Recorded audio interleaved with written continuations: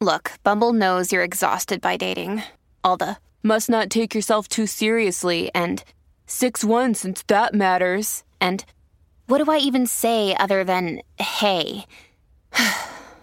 Well, that's why they're introducing an all-new Bumble with exciting features to make compatibility easier, starting the chat better, and dating safer.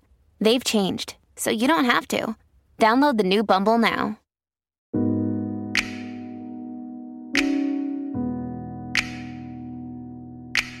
When you're driving, speed bumps force you to slow down. Some are big, some are small.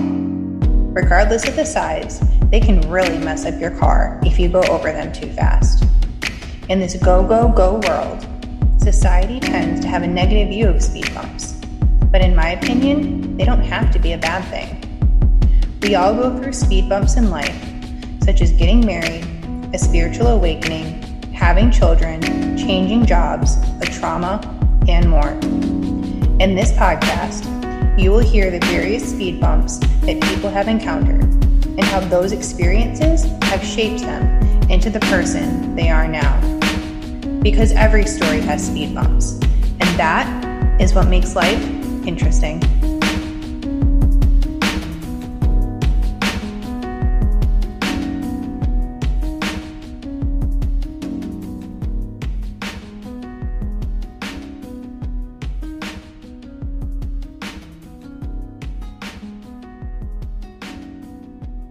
Hey everyone, I wanted to welcome you to this mini unexpected episode of Speed Bumps because I forgot an anniversary and I am so proud of myself. I know that sounds super crazy, but if you remember in my first episode, I had talked about how I had been hit by a car in grad school and I had sustained 5 broken bones in my pelvis, a broken clavicle, a broken shoulder blade, received a traumatic brain injury, and then PTSD resulted.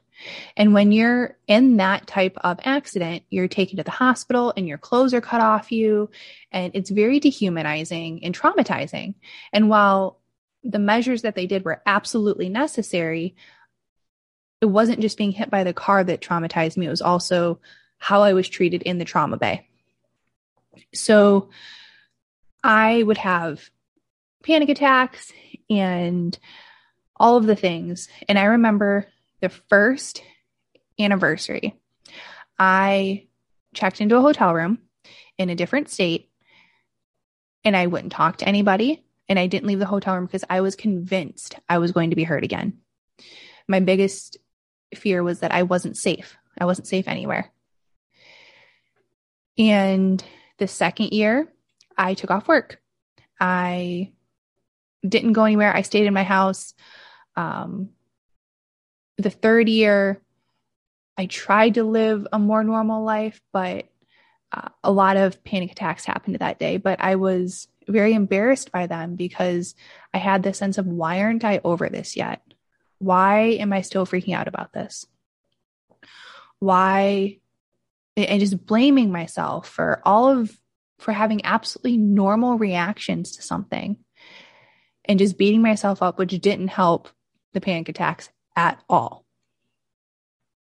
So every year they got better. The panic attacks dwindled, the anxiety dwindled, and a lot of that I owe to not only counseling, but EMDR therapy. EMDR was life-changing for me in reprocessing my traumas. And so this year, 8 years later, I forgot what May 6th was. It was just another day. And I believe that all of our traumas will eventually get that way. Doesn't mean that we never remember them or they don't sting or hurt sometimes, but they don't affect us as much. And I haven't suppressed anything. I've worked through a ton of shit, but it was just another day for me. And I completely forgot until someone had asked me in the day. And I was like, oh shit, it's past May 6th. And I didn't hide. I didn't have a panic attack, none of these things.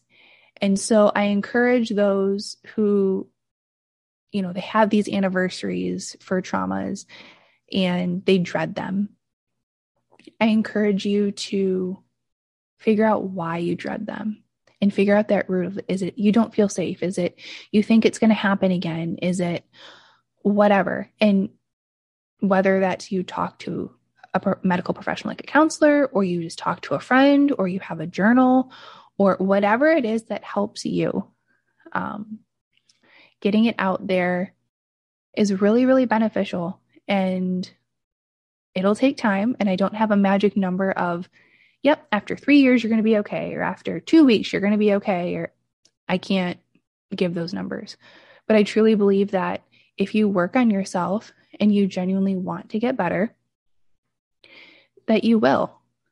And so if you have things that you want to come and talk about and share how you got through them or celebrate wins, I want to hear it. Contact me, reach out to me, because everyone has a story. And that is what makes life interesting.